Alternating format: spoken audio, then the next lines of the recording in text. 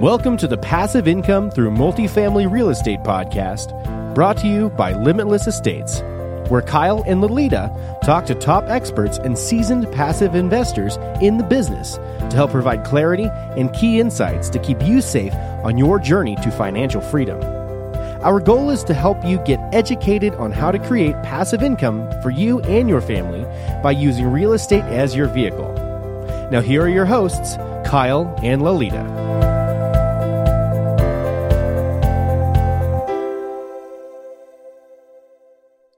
Hi, everyone, and welcome to another episode of the Passive Income Through Multifamily Real Estate podcast. I'm your co-host, Lolita, also joined by Kyle. On the show with us today, David Tupin. David, pleasure having you on the show. How's it going? It's going great, guys. Thanks for having me. Great. Thanks for being on. Before we get into the interview, here's a little bit about David. David is the owner of Obsidian Capital, which is a real estate investment firm based in Southeast Michigan. His company currently has ownership and oversees a portfolio of nearly $20 million in multifamily and commercial assets. So super impressive stuff. With that being said, David, could you please tell the listeners a little bit more about yourself and what you currently do? Yeah, so thanks again, guys, for having me on here. I guess a little bit of background. I started investing in real estate a couple years ago in college, actually. And, started in single family real estate like a lot of people. I was listening to podcasts, reading books, and I was always thinking really big. And I think maybe it was just a little bit of ignorance, maybe being naive, not afraid of taking risks just because I hadn't done it before. So I always shot really big, and I wanted to get into multifamily. So I started off, I syndicated my first multifamily apartment complex that was 12 units. And I did that in early 2017. Actually bought two 12 units pretty much at the same time. After that, I went on and bought a syndicated 100-unit property. And right now, yesterday and today, I just closed on another 160 units. So now our focus is syndicating multifamily apartment communities. We raise capital from high net worth investors, family offices, private equity firms, all that good stuff. So really just focused on growing and building the multifamily portfolio. Awesome. Congrats on the closings. Thank you. Yeah. So you mentioned that your model is multifamily syndication. Can you talk a little bit about what that model looks like so our listeners kind of get a better sense? Sure. Absolutely. Yeah. So this isn't a multifamily specific podcast, is it? This is kind of general, all types of real estate. We are going to focus on multifamily here, but we do talk about different asset classes. Gotcha. I guess, so for anyone who doesn't know, a syndication is basically a way to go and buy big properties without using your own capital or without using all of your own capital. So what we do is we'll go out and we vet lots and lots of properties. We'll look at, tons of multifamily apartment communities in our markets, and we'll run the numbers on them. When we find a deal that makes sense, we'll put in an offer. If that offer gets accepted, we then determine how much capital do we need to close on this deal. So let's say, for example, the deal I just closed on, we needed about $3.3 million in equity to close and purchase this property. So what we do is we go out and we raise that capital. It could be from a variety of sources. We can go to 33 people that have $100,000 each, or we can go to, in this case, I used a group called Realty Mogul. It's a crowdfunding platform. And what they did was they put up 90% of the equity, about $2.7 million, $2.8 million. My partner and I put up the other 10% of the equity, and then we close on the transaction. My partner and I are the sole managers of the asset, so we have all decision making. We hire a third-party property management company, and we basically just oversee them, make sure they're following our plan, renovating the units, hitting the rent bumps we need. We oversee the construction as well. But basically, we're raising capital to buy larger and larger properties. And for that, we get a piece of equity in the deal, almost like I'd say sweat equity, right? So in this instance, we did it's an 80-20 structure. So investors put up all the money, which we put a little bit of that as well, for 80% of the equity. And then just for putting the deal together and overseeing it, we get a 20% stake in the deal. We're doing that. So that's kind of the gist of a syndication, raising capital, and then we get a piece of equity for putting the deal together. Yeah, no, that was very well explained. So thanks for doing that. Sure. So what is it about the syndication model that drove you to pursue and build your company around it? Well, when I started, I didn't have any money. So I guess that's the key, right? So, if I wanted to go and buy larger and larger properties, I needed to use what we call OPM, other people's money. And I say that in a good way, right? Because what we're doing is we're providing an avenue for investors to place some of their capital into alternative investments, like really, instead of putting it into something more traditional like the stock market, their 401k, IRAs. So, which actually people can use their 401ks and IRAs, a lot of people don't know, to invest in a syndication as well. So it's just a way for people to diversify, earn a stronger return. We typically pay a minimum 8% return, and then we target an overall, on average, about a 15% internal rate of return over the course of the investment. So. Okay.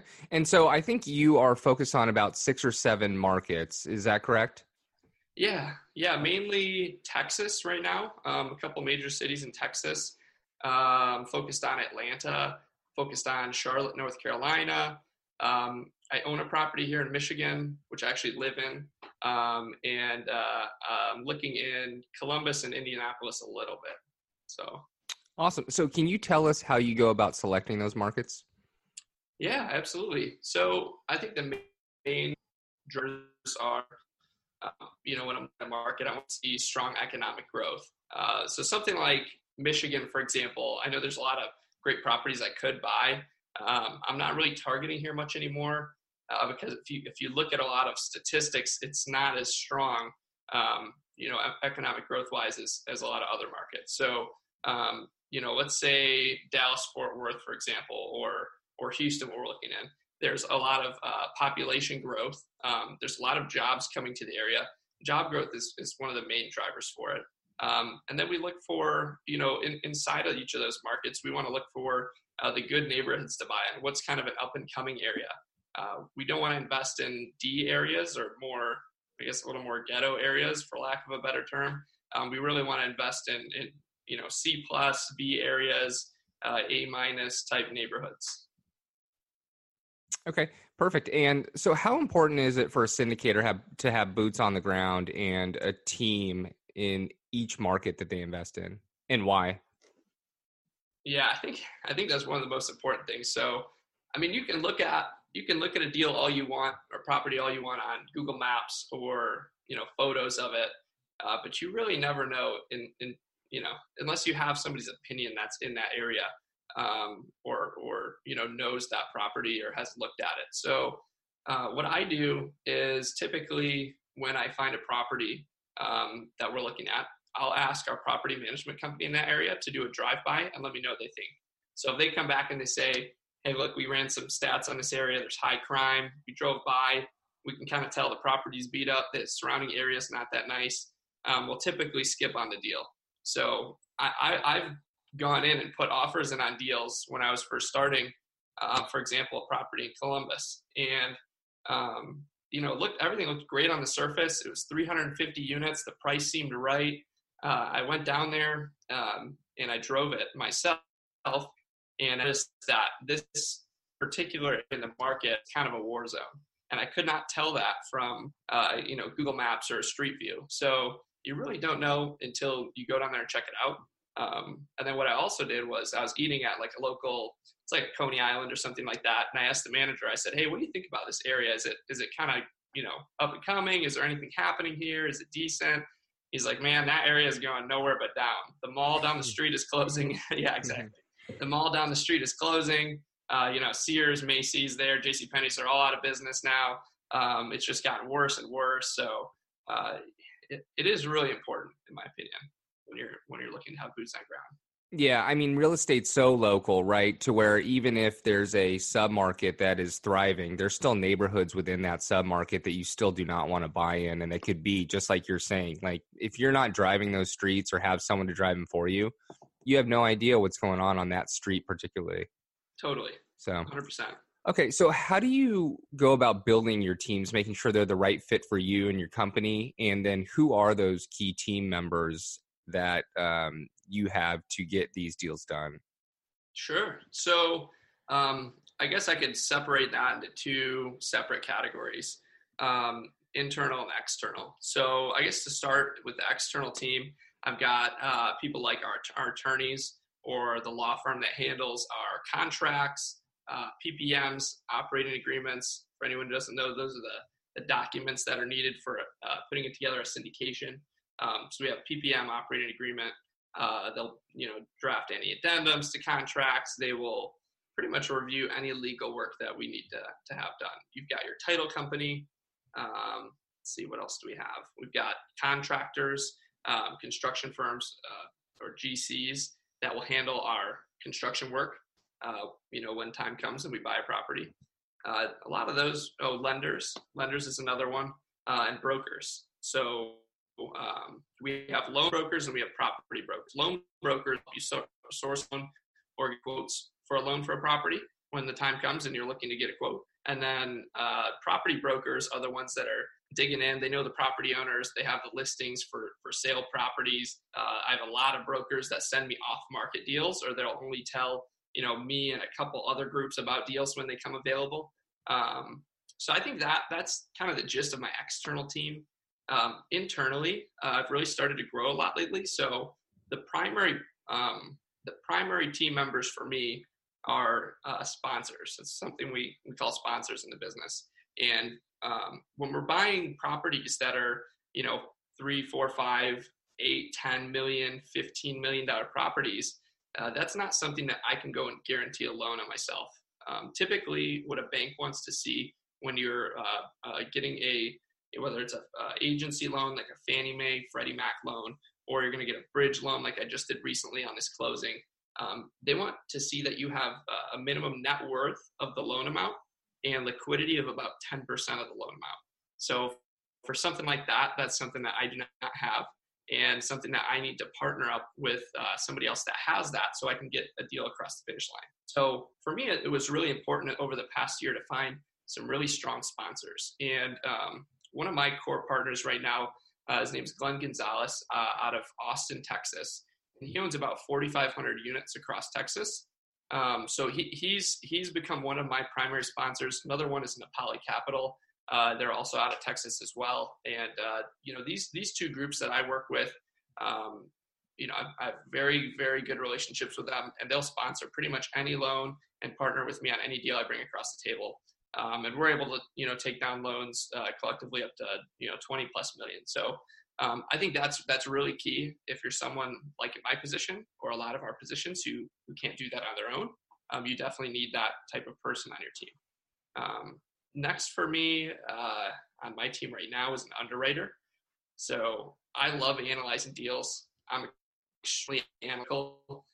And I've built out some pretty comprehensive spreadsheet models for analyzing multifamily properties. But as I've grown, my time has become stretched, and the amount of deals that we receive has just grown and grown. So I brought on an underwriter. He's my director of acquisitions, Jason. And what he does is he receives all deal flow that comes into my company. He will pre-underwrite them. He'll screen them, make sure it's a decent deal at first, make sure it fits our criteria. He'll throw it through our underwriting model, and then he'll send it my way for kind of final review. And then we'll either ask some questions back and forth with the broker, or we'll go ahead and make an offer at that point. So that's one member on my team. Another that I brought on recently is a kind of like director of operations, and he is now handling getting all my investors into a CRM that we're starting to integrate into our company. Kind of like an online portal where investors can see offerings, they can see their investments, what their returns are like almost like how you'd sign into, your LLC account. So he oversees that, investor relations, and then all the marketing. So when we get a deal under contract, we put together offering memorandums, that kind of stuff. So he deals with a lot of that, and that's majority of what my team is. And then I have a couple people that are doing acquisitions in a few different key markets. I have them prospecting and cold calling for off-market deals. So awesome. Kind of so your exterior team, how did you go about building each of those in each of the markets? Because you're in 6 different markets all out of state, basically, right? Or 5 of them. So what was your process of finding the right people? in out-of-state markets? Sorry. Sure. No, good question. Yeah, referrals. I guess for stuff like attorneys, brokers, and whatnot, referrals was the best. If you get a good referral, that's typically the best way to find a property manager, in my opinion, because you can hear from somebody's experience how they've dealt with them before, their experience working with, let's say, a property manager or a law firm. Getting a referral there is also probably the best way. I would ask around. You could also look online. It's pretty easy to find property management companies, law firms for real estate, etc. Okay. Have you been through the process of having to change out a property management company or some of your boots on the ground because it just haven't worked out? No. So this is my first time on this property in Houston that I just bought using a third-party management company. Everything else that I bought has been in Michigan so far, and I've self-managed it all. Got it. Yeah. Okay. So why did you choose to invest out of state? And you touched on it briefly about the demographics in the market in Detroit, but are there other key factors that you look at in reasoning why you invest out of state instead of in your own backyard? Yeah, well, I think it's important for a lot of people to start in their backyard. I think that's the best way to do it. That's kind of how I got started 2 years ago. And as I started to grow more and grow more, I realized that there's just not simply enough deal flow where I'm at to be able to accommodate, the growth that I want to see. And on top of that, like I mentioned, I really wanted to grow into some strong growth markets that I could see getting better and better over the long term. And so that's why, I'm going after some places like Austin, Dallas, Fort Worth, Atlanta. These are just Charlotte, North Carolina. These markets are growing like crazy, and they're just really good places to get in the long term, in my opinion. Okay, great. And so you talked a little bit about what you look for in a specific market: rent growth, job diversity. What do you look for in a specific property when you do make an offering? Yeah, that's a great question. So I look at a lot of things, and I think the more and more you look at properties, the easier and quicker this will be for you to determine. The first thing I look for is size. So right now I'm targeting anything that's 100 plus units in these markets that I'm looking at. I'm looking for properties built at least 1970 and newer. Normally I like something in the 80s right now with what I'm targeting. And the reason being that when you're looking at properties older than the 70s, there's frequently construction deficiencies that I don't like to deal with, such as old cast iron plumbing or clay plumbing. If you're in a state like Texas, it's not something that I want to deal with. You might have old electrical panels that need to be changed out, called stab lock boxes. Those are sometimes pretty common in really old properties, and they're actually a requirement from the lender most of the times to change out, and those are pretty expensive. They can be like $800,000 per unit. So yeah, stuff like that. Flat roofs, I really don't like flat roofs. They're expensive to maintain. You have to replace them more frequently than a pitched roof, and they don't look as good as well. So, these are things I look at because you want to go into every property with an exit strategy. And if you don't have a good exit strategy, you're gonna wind up not hitting your numbers that you're putting together. So if I'm going in and buying a property right now that's built in 1968, that's got a flat roof, that's got old cast iron plumbing, and my plan is to fix it up and sell it in 5 years. Well, in 5 years, it's now going to seem even older. 60s product already seems old. It's going to seem even older now. Somebody's going to look at it and say, it's got a flat roof. I'm not too interested.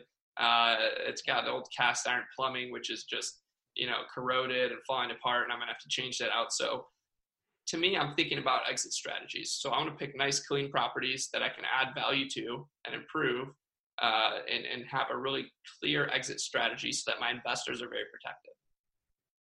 Okay, makes sense. And so what are some of the things when you look at add value, or when you say add value, where do you add value?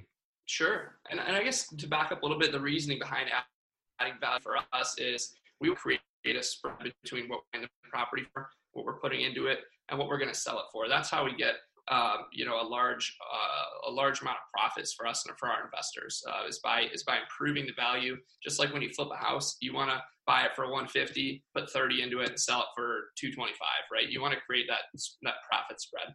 So I don't only flip apartments. I do have some that I hold long term.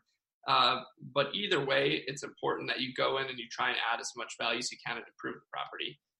Because the value of commercial property and multifamily property is determined by the net operating income and the cap rate. Would you like me to explain those as well? Yeah, sure.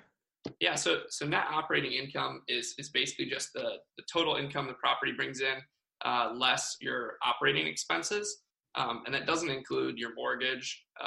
It mainly just includes, taxes, insurance, maintenance, management fees, all that kind of stuff. So and the cap rate, on the other side of the equation, rate is really determined by the market. And a cap rate equation is just your net operating income divided by your purchase price. So let's say that I'm in Dallas, Fort Worth, and the cap rate is 6.5%. 6.5%. And my NOI is, let's say it's like 100,000, for example. My goal is to increase the income, decrease expenses a little bit, get that NOI up to 125 or 150,000 and sell it at a 6.5% cap rate. So 100,000 divided by 6.5% equals, I don't have the calculation, but basically that's how the value of the property is determined. I was going to be impressed if you were going to be able to do that in your head. Yeah, no, I'm not gonna try that one right now. But yeah, so that's essentially how it works. And so our goal is to go in and improve the value, increase that net operating income and sell it for more than what we bought it for. Okay, perfect. Switching gears a little bit. So there's a lot of individuals out there that are getting into the multifamily syndication game, and they do it part-time, and you can definitely do it part-time. But what are your thoughts on going with, from a passive investor standpoint, going with a full-time sponsor versus someone that does it part-time at the end of the day? Yeah, I don't want to rag on any part-time sponsors, but this is a complex business, and you can absolutely do it part-time, and some people really make it work. You want to invest in a company that is going to be around for the long term and growing. I think that's easiest if you're investing in a company that has a team behind it. That's, it's an actual organization, and that, that there's not just one person, but multiple people, I guess they're taking care of, and overseeing the business. So, there's absolutely nothing wrong in investing with somebody that's doing it part-time. If they find a good deal and the numbers make sense and you can trust in them as an operator and they have a good third-party management company, I don't see any issue with it. Just know your numbers. The deal makes sense. Do your research and make sure that you can trust this person. So. Awesome. Perfect. So I think Lolita now is going to take us into our final 4 questions. All right, David, let's go ahead and jump right into our final 4 questions. What is the one tool in real estate investing that you could not do without? And I think I may know the answer to this. Yeah, this is my spreadsheets. Was that your guess? It was your calculator. Yeah, exactly. So when we're looking at multifamily properties here, it's much too difficult to just do a calculation in your head or write it down on a napkin and figure out exactly what you should be buying the property for, in my opinion. When you're going to a lender or you're going to investors and you're trying to, or an equity partner, right? And you're trying to sell them on your plan for the deal, you want to show them that you know what you're talking about. So if you have a comprehensive financial model that you can run your numbers through, and it shows what your anticipated cash flows are, what your renovation budget is, what your increase in value is, what your rents are now versus what they could be for normal versus renovated units, what your operating expenses are, what they could be. That's how you're going to get a deal done, and not only for other people's edification, but for your own peace of mind. You want to know the numbers really well so that you can feel comfortable that you're putting a good deal together for your investors, and you're properly you're being a good fiduciary, because you really are, taking a lot of other people's money in, and it's your job to make sure that you're putting it into a good product. Mm-hmm. Right? Completely agree. It's going to be the deal analyzer for me. Yeah. Great. Can you tell us a story about your biggest mistake in real estate investing so far, and what is the biggest takeaway for our listeners? Yeah, biggest mistake. I've had a couple. I would say, I'm a believer that everything happens for a reason. So every mistake that I've made has absolutely been for the better, because I've learned a lot from them. And none of my mistakes, fortunately, have been big enough to really, put me under at all. So I guess one big mistake would be on my first deal, I didn't capitalize it well enough. We didn't raise enough money. Fortunately, the market was really good. We were able to get out of that deal and still get a good return to our investors. But you certainly want to make sure that you're raising enough money, because really you're not going to go back to your investors and ask for more, and that's not something you ever want to do. So I think that. Another thing is choose your partners wisely. It's a partnership is almost like a marriage, I would say. You have to be very, very aligned. I've had some great partnerships, and I've had some bad partnerships. And a lot of times bad partnerships failed either because we weren't necessarily aligned, and that could be with our business plan, along with ethically and morally. Integrity is one of the most important things to me in my business, and I think that's one of the most important things for everybody if you want to have any sort of longevity in your business, is integrity. And I've had partners before where we just weren't aligned on that one factor, and that's a non-negotiable for me. So I think everyone should also treat it the same way. Integrity should always be a non-negotiable. If you're working with somebody that plays in the gray area and doesn't follow the rules and play by the book, it's probably not someone that you should be investing or partnering with. Yeah, great advice. Yeah. What is it that you need to do now to grow your life to the next level? Yeah, I'm having a blast. I mean, we go to a lot of these events around the country, and I get to meet so many cool people, be on podcasts with you guys. So I just want to continue to grow my brand. I want to try and inspire a lot of people. I've worked really hard and been able to accomplish quite a bit at a young age, and I think what that shows is if I can do it, anybody else can do it. So I love helping people out, and however I can, provide value to others through, whether it's this podcast or we have some Facebook groups that we work in as well. I like helping people out, and then I want to stay focused on my next goals in terms of buying 2,000 units by the end of 2019. That's my immediate goal. That's awesome. And Finally, where can people find out more about you? Yeah, you guys can check me out on Facebook. Just look up David Toupin. Last name is Toupin. Or you can look at my website. That's obsidiancapitalco.com. I don't know if you want me to spell that out. That'll probably be in the show notes. It will be in the show notes. Yeah, we'll have it in there. Okay, awesome. Yeah. Awesome. Wow, well, so many accomplishments thus far at such a young age. So thank you for sharing your thoughts and experience with us and giving us your professional advice on how you found it successful through your syndication model. So thank you. So many great takeaways that both our active and passive listeners can take away from this interview. So very, very much thank you. Yeah, I love it. Thank you guys so much for having me on, and hope to be back soon. Yeah, absolutely. Thanks, David. Thank you. Thanks for listening. To learn more about the Passive Income Through Multifamily Real Estate podcast, and to get access to today's show notes and to previous shows, visit limitless-estates.com. If you enjoyed this show, please subscribe to the podcast. Thanks again for joining us. Be sure to tune in again next week for another episode.